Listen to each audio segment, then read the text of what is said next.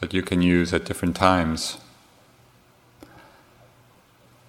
As the sensations become predominant, strong bodily feelings of tightness or tension or pressure or tingling or vibration, heat, cold, whatever they may be, one way is to direct the attention very carefully and precisely just into the center of that sensation, to see how carefully and exactly it can be felt.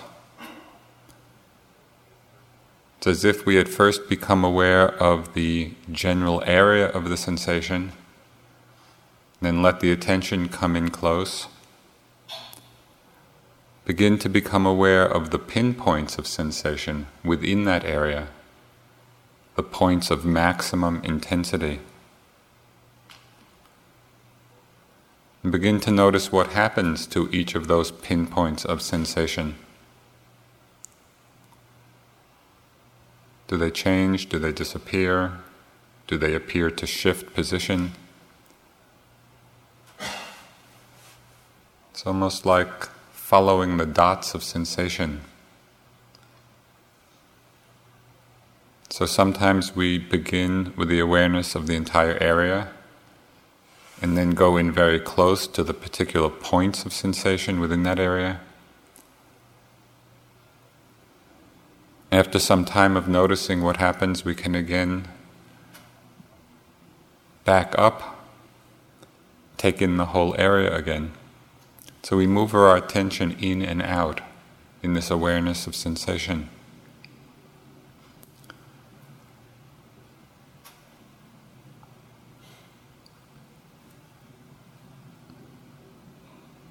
Two refinements of attention, which can be very helpful in the strengthening of mindfulness.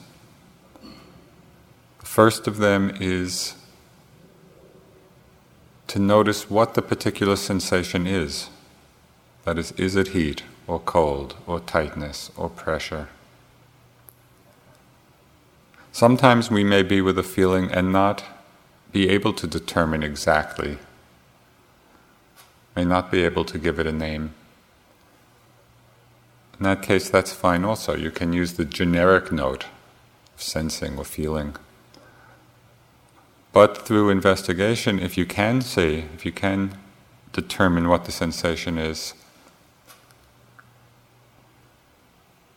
it will give a clearer understanding of the experience of that particular sensation.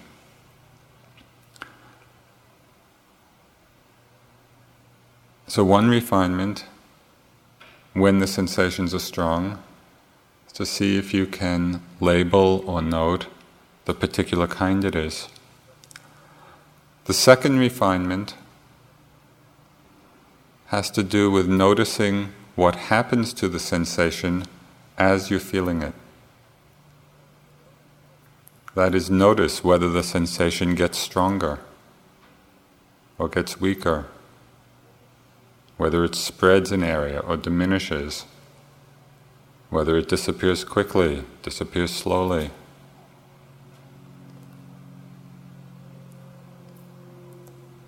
So we both note what the sensation is, and we also notice what happens to it.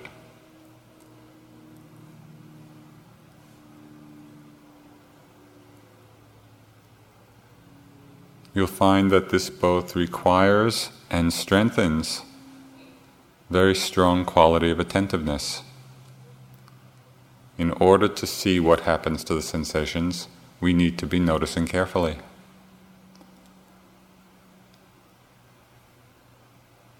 So this is the first strategy for dealing with sensations, bringing the mind in very close, investigating, examining carefully. The second strategy is to settle back into the awareness in a very relaxed mode, more receptive rather than more active, becoming aware of the sensations appearing in the same way that sounds appear or the breath appears.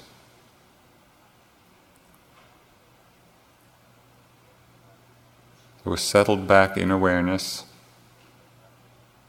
in a more effortless, receptive noticing.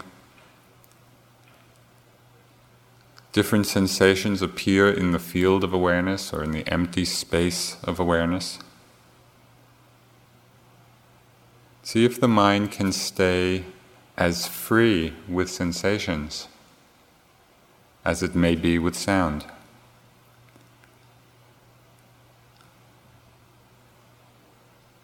When sound arises and you're aware of hearing, there's nothing special the mind has to do in order to hear. You don't lean into the sound. You don't try to make it a certain way. Sitting very relaxed, very open, sound appears, and the sound is known quite naturally and effortlessly.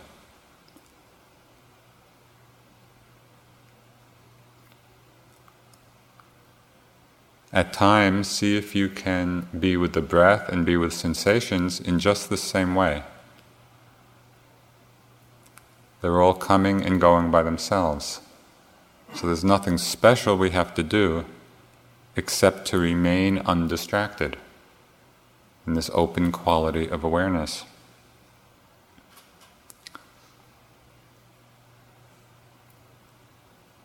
It gets interesting because you may notice that as you settle back, very open, very relaxed, and different sensation comes, you might begin to notice very habitual reactions to these sensations, particularly if they're unpleasant. You might notice different contraction in the body, or fear, or aversion, dislike, wanting them to change, wanting them to go away. In that moment of reaction, we are already pulled out of that open, clear, receptive, empty state of mind. So simply notice the reaction that may come. And again, settle back into the awareness, feeling the sensations, just as you might be with sound.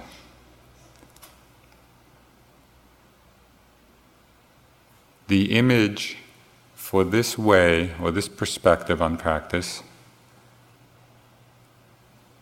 is understanding the mirror-like wisdom of the mind. That is, the nature of the mind is awareness itself. And everything is simply arising, appearing, being known, changing.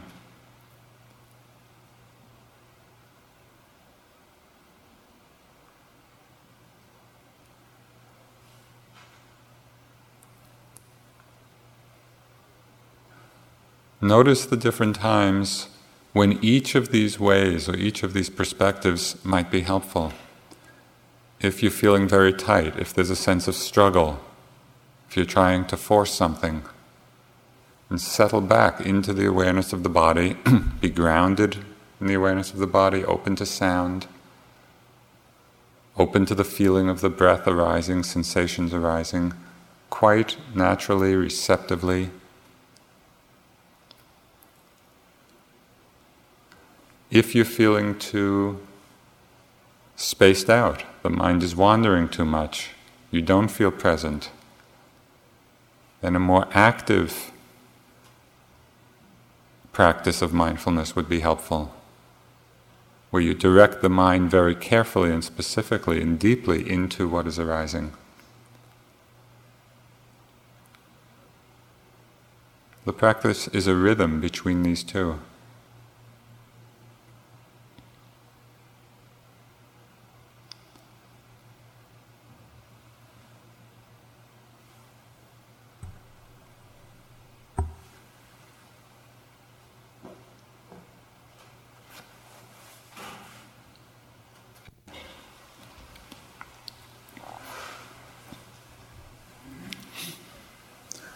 Do you have any questions about your practice? I have a question about intense metta practice. I find that the mind becomes quite calm with the phrases, and then it kind of goes often into kind of a syrupy, kind of sleepy state, and it's like I can't even think of the phrases. What do you go from there? The question was about the intensive metta practice. In the beginning, the mind quite concentrated on the phrases, but then it's going into a kind of syrupy.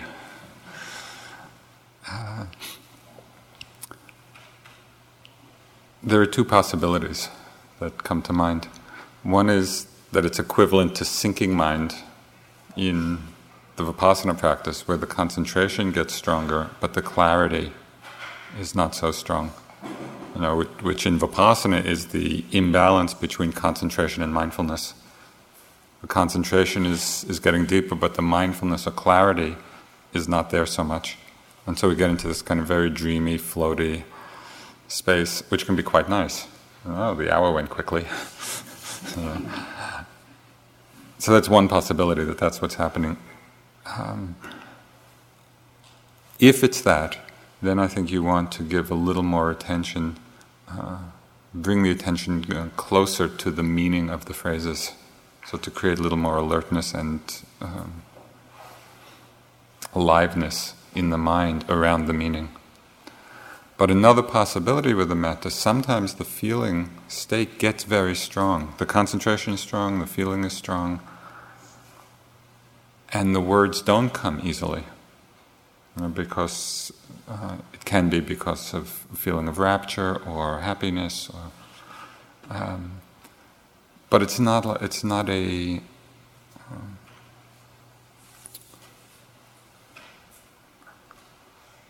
it's not a lack of clarity at that time. It's just that there's some strong energy, some strong metta energy happening, which is keeping the verbalization of the phrases from arising.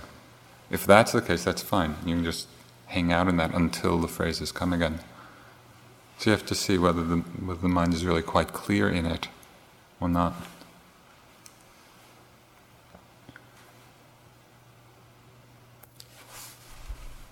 Often when I focus on physical sensation, as I start to concentrate on it, it goes away and somewhere else in my body becomes real strong. And I switch my attention to the second, it goes away and the first becomes strong again. And I find myself back. That's perfect. No, it is, because it's just a few things too. One is, keep in mind that the practice is never to make it a particular way, but really to notice how it is. Okay, so that has to be the general framework of understanding, that we're not trying to fix it in one way or another, but rather just to settle back and see, yes, it's this way now, it's this way. In what you're describing, it's actually you call it a deepening insight or a furthering of the insight into impermanence. Where you see the experience arising, and in the moment you bring your attention to it, it's not there anymore. And then something else arises, it's not there. Something else, it's not there. So appreciate the fact of seeing the impermanence, rather than thinking that it's a problem, which it's not.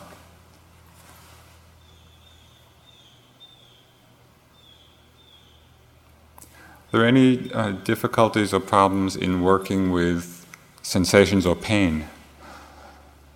Is anybody having any painful sensations? I have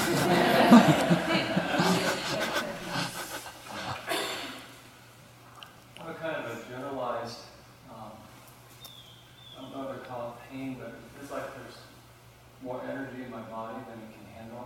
It's too tight. Mm-hmm. Just wanting to scream. So what I understood from your instructions would be as sort of passive with it, as open as raw as possible. Yeah, I think in situations where there is a tremendous amount of energy, and this can happen in the practice, it's really quite amazing. I mean, mostly in our lives we're not aware of the body as being an energy system, but in the course of meditation practice that becomes increasingly obvious, that it's just this energy field. And sometimes it gets very, very intense. In that situation, it is helpful to be in the mode of relaxing back, of opening up, of creating space so that it can just flow through. If you can notice where you're holding, where the body is tensing in reaction to the intensity of the energy, can be helpful to notice where that particular place is. Maybe it's in the neck, maybe shoulders, maybe back, wherever. And as you become aware of the place that you're doing that, relax that, open up. Working with sounds can be of some help to access that space of openness, of non-struggle. The energy, the intensity of the energy is actually quite good, because when that's happening, you don't feel sleepy. It's very compelling. I actually do feel sleepy and also really intense pain and pressure in my feet. And I can go from feeling like I get to sleep in a fraction of a second to being asleep. In what? In a fraction of a second? To being asleep. Or Right. feeling like stuff is just... Right. And then what happens? Oh, I work with that for a while. Yeah. Sometimes I stand up, stuff like that. Keep my active. Basically, as I said a bit earlier, it really is simply to notice what it is that's happening and how it's happening. Sometimes sleepiness can come from a variety of reasons, and in a couple of nights Steve is going to give a detailed hindrance talk, because these are the things that come up a lot. But sometimes sleepiness comes, it's kind of a inner defense against not being with things that are unpleasant. So that could be happening, if there's strong pain or discomfort. See if it's possible to watch very carefully that transition from being with the pain and the sensation, noticing what happens to it. See if you can actually catch that transition into sleepiness. Because it may be that you'll be able to see exactly what it is that's going on, of what's conditioning the sleepiness. Is it, I've had enough of this, I don't want to be with the pain anymore, sleep. Or something else. The key to practice, really, is the quality of interest. It's just arousing and generating that interest in understanding what it is that's going on, and noticing the ways in which the mind gets caught, identified, contracted, fearful, and ways in which, even for a moment, this is not something that we need to have an idealized picture. Yes, I'm going to have a free mind for the next hour. It's not like that, but if there's interest, and really a careful looking to see what it is that's going on, we can see, in reaction to the pain, things are tightening.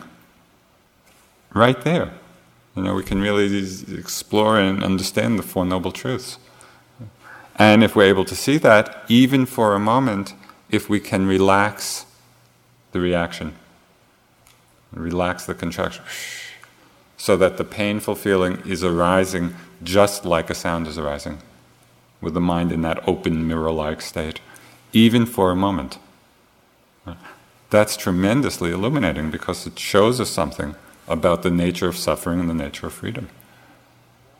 So all the things that happen in practice are workable. It's just whether or not we can generate, the interest and the equanimity to look. And that's why it's called practice. It's not that we should assume, yes, I should be able to do this perfectly. If we could, we wouldn't need to be here. This is the great opportunity to practice this. And as you see, there's endless opportunities. They just keep coming, one moment after the next. Okay. I just want back on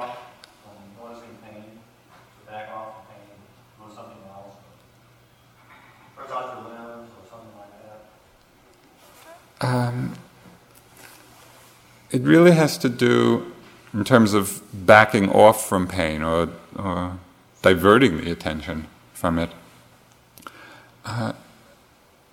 You have to see whether there's the quality in the mind of interest, of willingness, of openness, of investigation. If those qualities are there, then to stay with the painful feeling is helpful. Because we have the right mental attitude to investigate.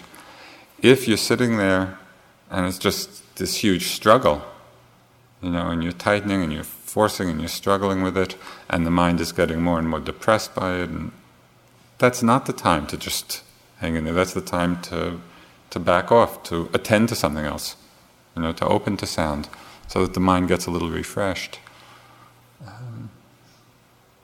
So you really want to play with this. It's not a macho struggle. It's really for the sense of learning. And so we have to see, in any particular situation, is our mind open to learning from what's there or not?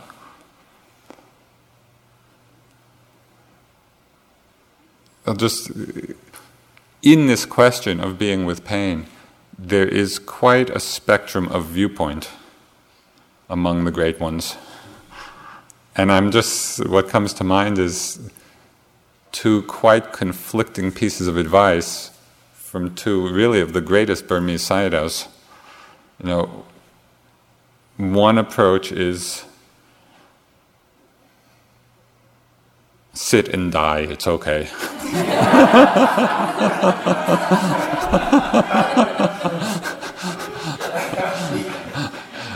And the other approach was from another equally eminent, great Sayadaw, was that actually happiness is one of the conditions for concentration. And so that if you're sitting struggling, it's better to make yourself comfortable. And so there's a little more inner ease and joy, so the mind can concentrate easily. So you have your choice. What I would recommend is you experiment with both sides. Because my experience is that at different times, each one of those perspectives can be helpful. And we kind of have to learn for ourselves intuitively, okay, when is it really helpful? Okay, let me sit here and be with it. And when is it helpful? Just to relax things a bit. And that's the beauty of this long retreat. You really have time to explore all this. So you really make the practice your own. Okay, there are a couple of announcements which we hear at the beginning of the sitting.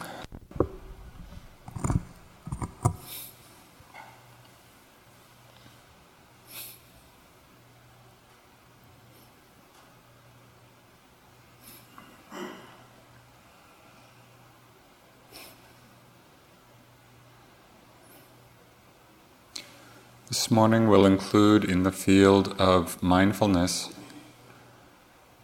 the particular noticing or awareness of intention in the mind.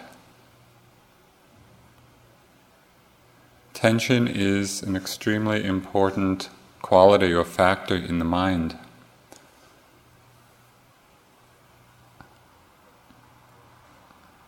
Because it is the link between the understanding, the mind and the body, the cause and effect relationship. We begin to understand a deeper level of selflessness through mindfulness of intention. Begin to see the seeds of karma in the awareness of intention.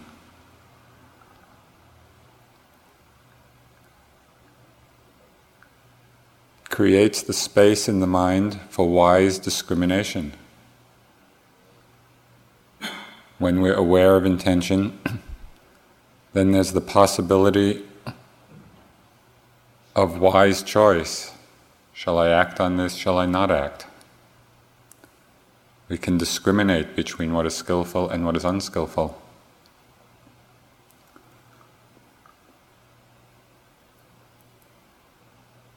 Intention means that aspect of volition in the mind, of willing. And it's quite a subtle moment that arises prior to any action.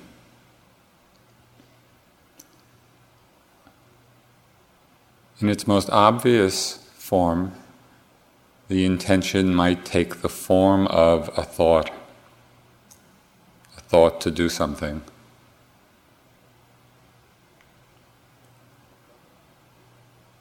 But in a more subtle aspect, it's simply that moment before an action begins in which we know that we're about to act. Sometimes it feels like it is the about to moment. So as you're sitting, you can begin to experiment with the awareness of it as you notice the whole process of mind and body involved in any movement. As you sit, feeling the body, feeling the breath, perhaps there's some discomfort that arises in the body. To notice the discomfort, the unpleasant feeling. Perhaps there's some aversion to that unpleasantness. Notice the aversion. Out of the aversion to the unpleasantness, perhaps there's a desire to move, a desire for more pleasant feeling. Unpleasant feeling conditions aversion, the aversion conditions desire, the desire conditions the intention to move. That willing or that volition, the intention to move, conditions the movement. In this whole process, there's no I, no self, no mine. It's just aspects of mind and body conditioning each other.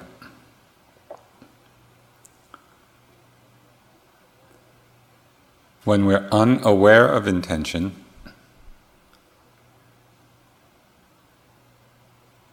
it's easy to be identified with it and to create the strong sense of self in that feeling, I'm the one who's moving. I'm the one who's decided to move. Instead of seeing that the intention itself is just part of this impersonal process.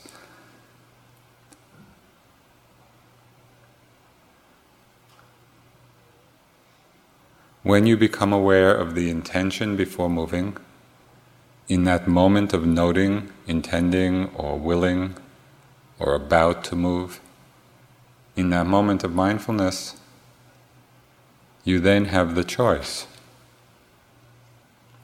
Shall I act on this intention or not? Shall I move this time or not?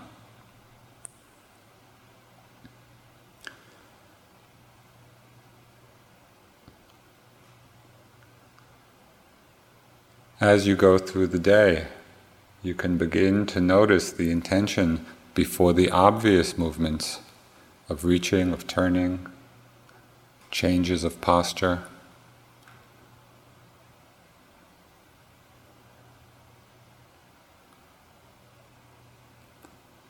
What can help to illuminate the awareness of intention is having a slight pause before the movement happens. And in that pause, there's simply the knowing that you are about to do something. You may not feel it as any particular sensation or any particular thought or any particular feeling, but rather just a knowing of about to shift, about to stand, about to reach, with the flavor of volition, with the flavor of intending.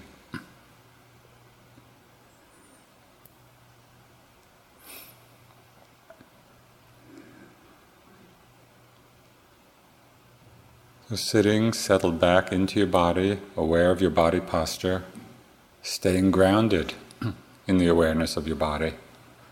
Very simply, very easily.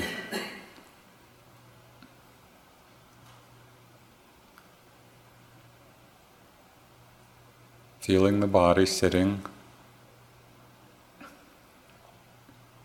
open to sounds,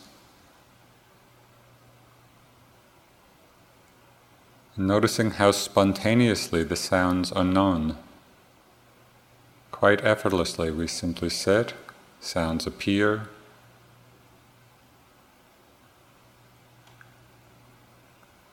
appearances of the mind.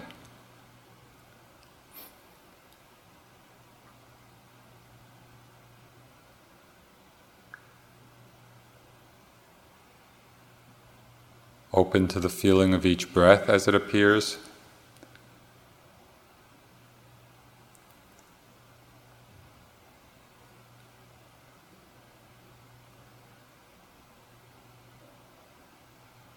Letting each breath come in its own time, in its own rhythm. Simply another arising phenomena.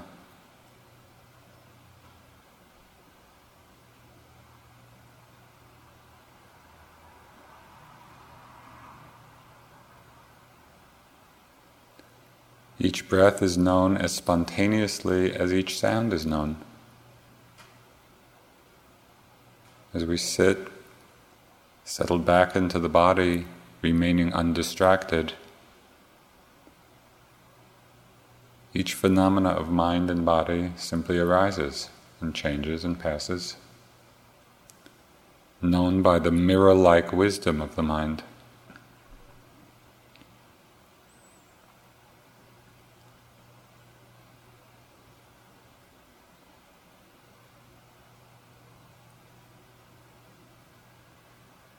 Feeling each breath, open to predominant sensations as they appear, noticing the arising of thoughts, of images, aware of strong emotions or the hindrances, whatever presents itself, whatever is predominant.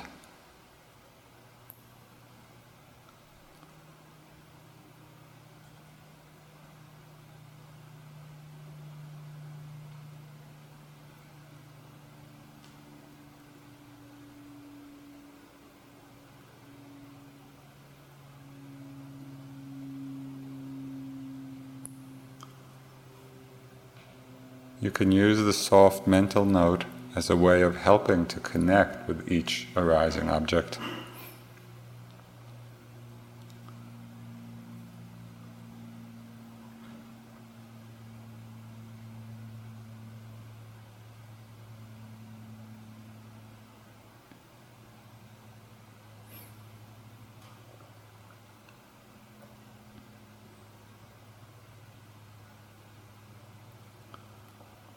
The nature of the mind is awareness.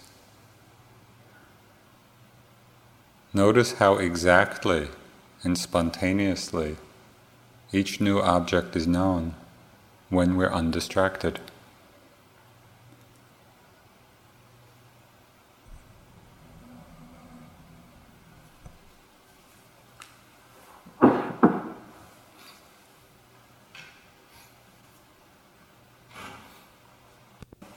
Do you have any questions about your practice? I think it was no accident that this is the calmest meeting I've ever had. And I think it was that my body said, I'm not going to move at all. I can use to move. So the things that I became aware of were those areas in which I have an option to do them voluntarily, like swallowing and breathing. And I noticed, for example, in breathing that I seem to do the breathing a lot more than I move. And I wonder if you just can. Well, the breath is an interesting object because it straddles the line of voluntary and involuntary. We can breathe intentionally, and yet if we're not paying any attention to the breath, it's still going on. Often people find that as they bring their awareness to the breath, there seems to be a little interference with it in its natural rhythm.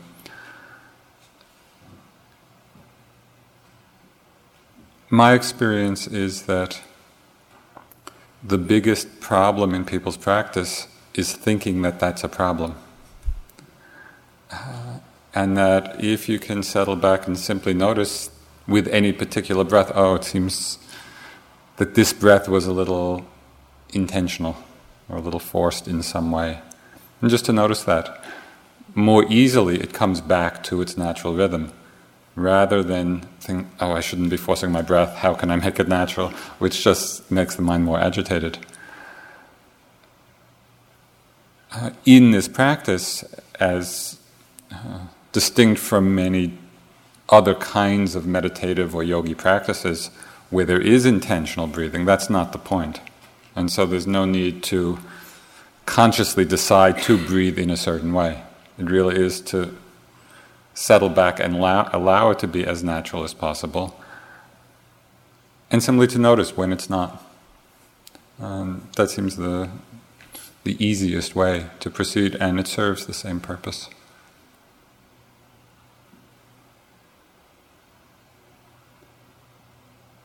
You know, one of the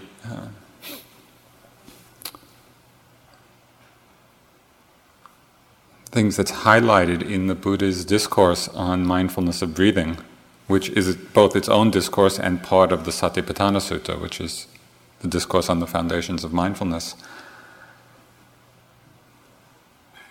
The instructions are simply to notice each breath as it is. And so it goes through a whole sequence. You know, the yogi knows when the breath is short, knows when the breath is long, knows when the breath is like this, knows when the breath is like that. It's not saying we should make our breath a particular way. It's just with each breath we should notice how it is. And that really allows the mind to settle back from that place of interest, because with each breath we don't know how that particular one is going to be. We don't know whether it'll be deep or shallow or long or short. And so we just sit back and wait. Okay, how is this one? How is this one? You know, and it generates both the interest and the connection.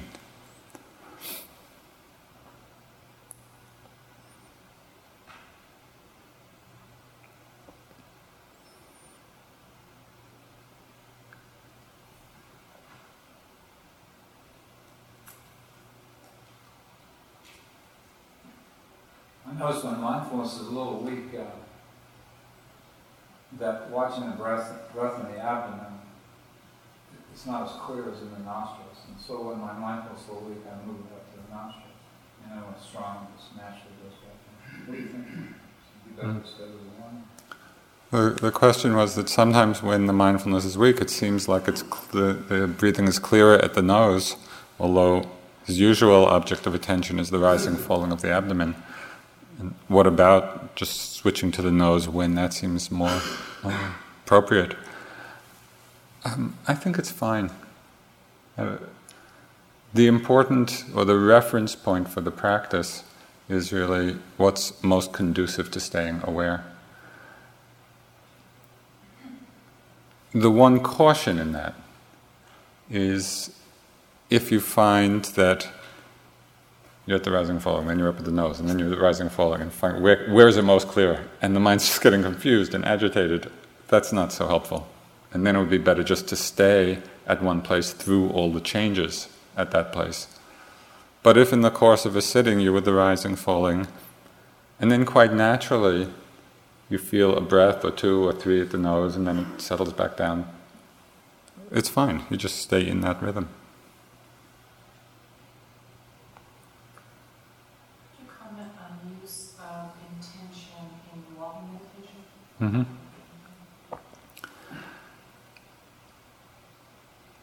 Throughout the whole day, and in the ensuing days, it would be very helpful to practice the awareness of intention, because not only does it tremendously refine the quality of mindfulness, it's a way of sharpening that factor of mind, it has tremendous implication in our lives, because it's really the mechanism through which we can come out of mechanical habituated actions. You know, it gives us that moment's pause to, as I say, have some wise reflection. And then we can come back to the about what we do, and in our lives, wise reflection might be useful. You can begin to practice it here with very predominant movements or changes of position. In the walking practice, depending on just your level of interest or investigation, there's intention actually happening in every moment. The image used is that of when you plug an electric appliance, and when you plug it in, the intention is like the current which keeps the appliance moving. Take the plug out, the movement stops. In the same way, intention is actually arising in every moment of consciousness in the Abhidhamma explanation. And it's really what is continuing to re-motivate, an action. So in the walking, for example, the intention is arising throughout. And if at any point the intention stopped, the movement would stop. But it's not always, in every moment, it's not always the predominant factor. It's very predominant or very noticeable in those moments where an action is initiated.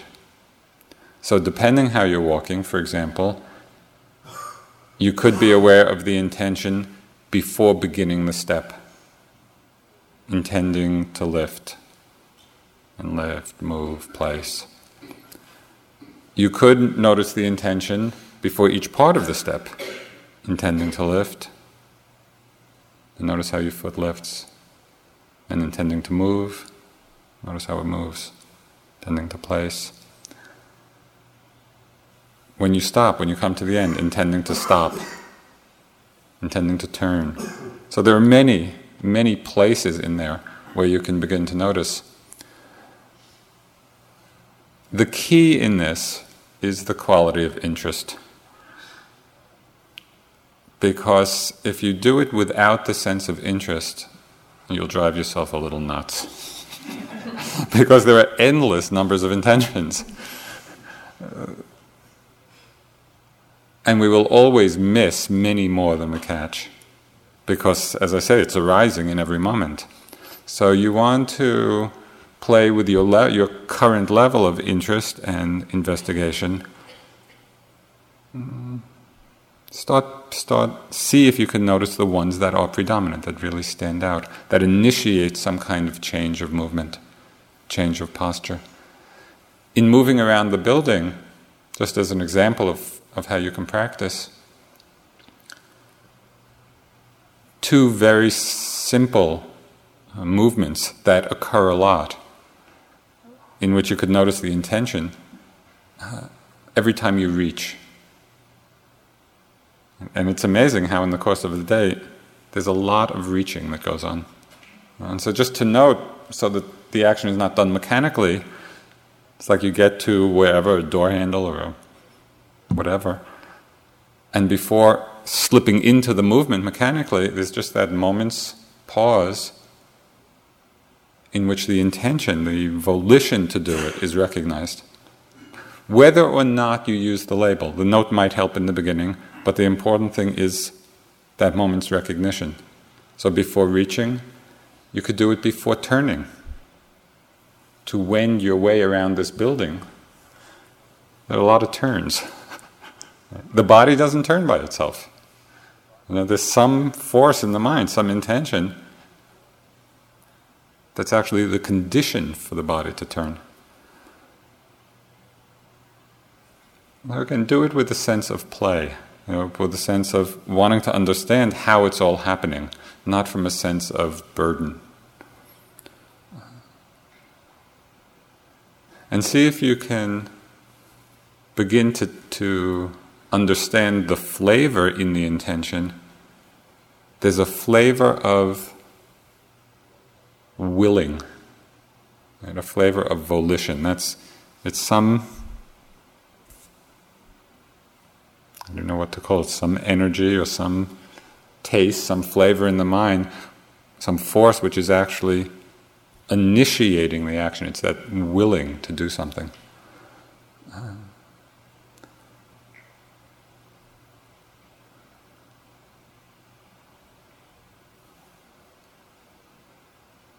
This is it's a very subtle but also a very powerful quality of mind to notice. It's really a key link in understanding the whole process.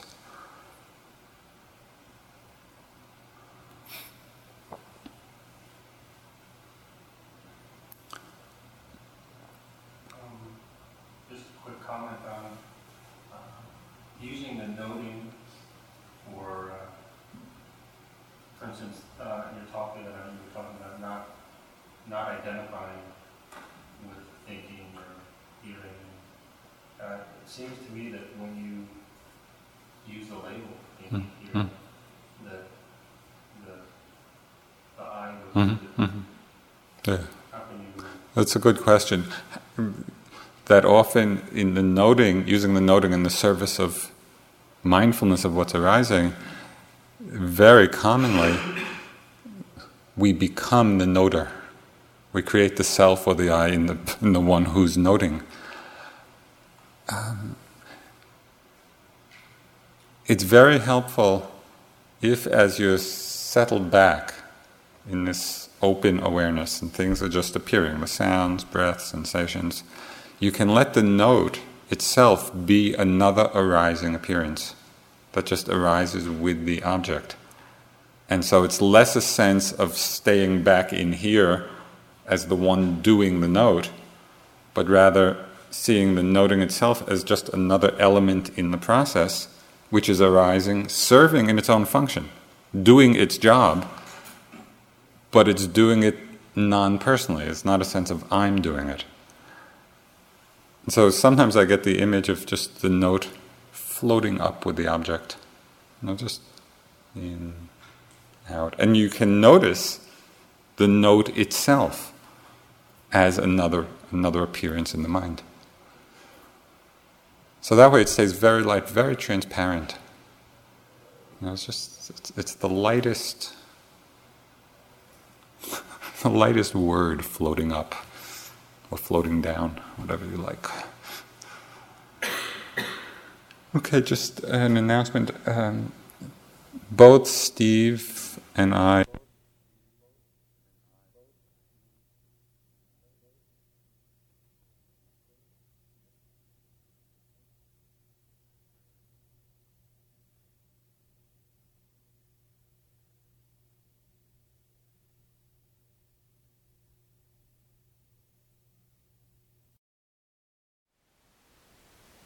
Thank you for listening.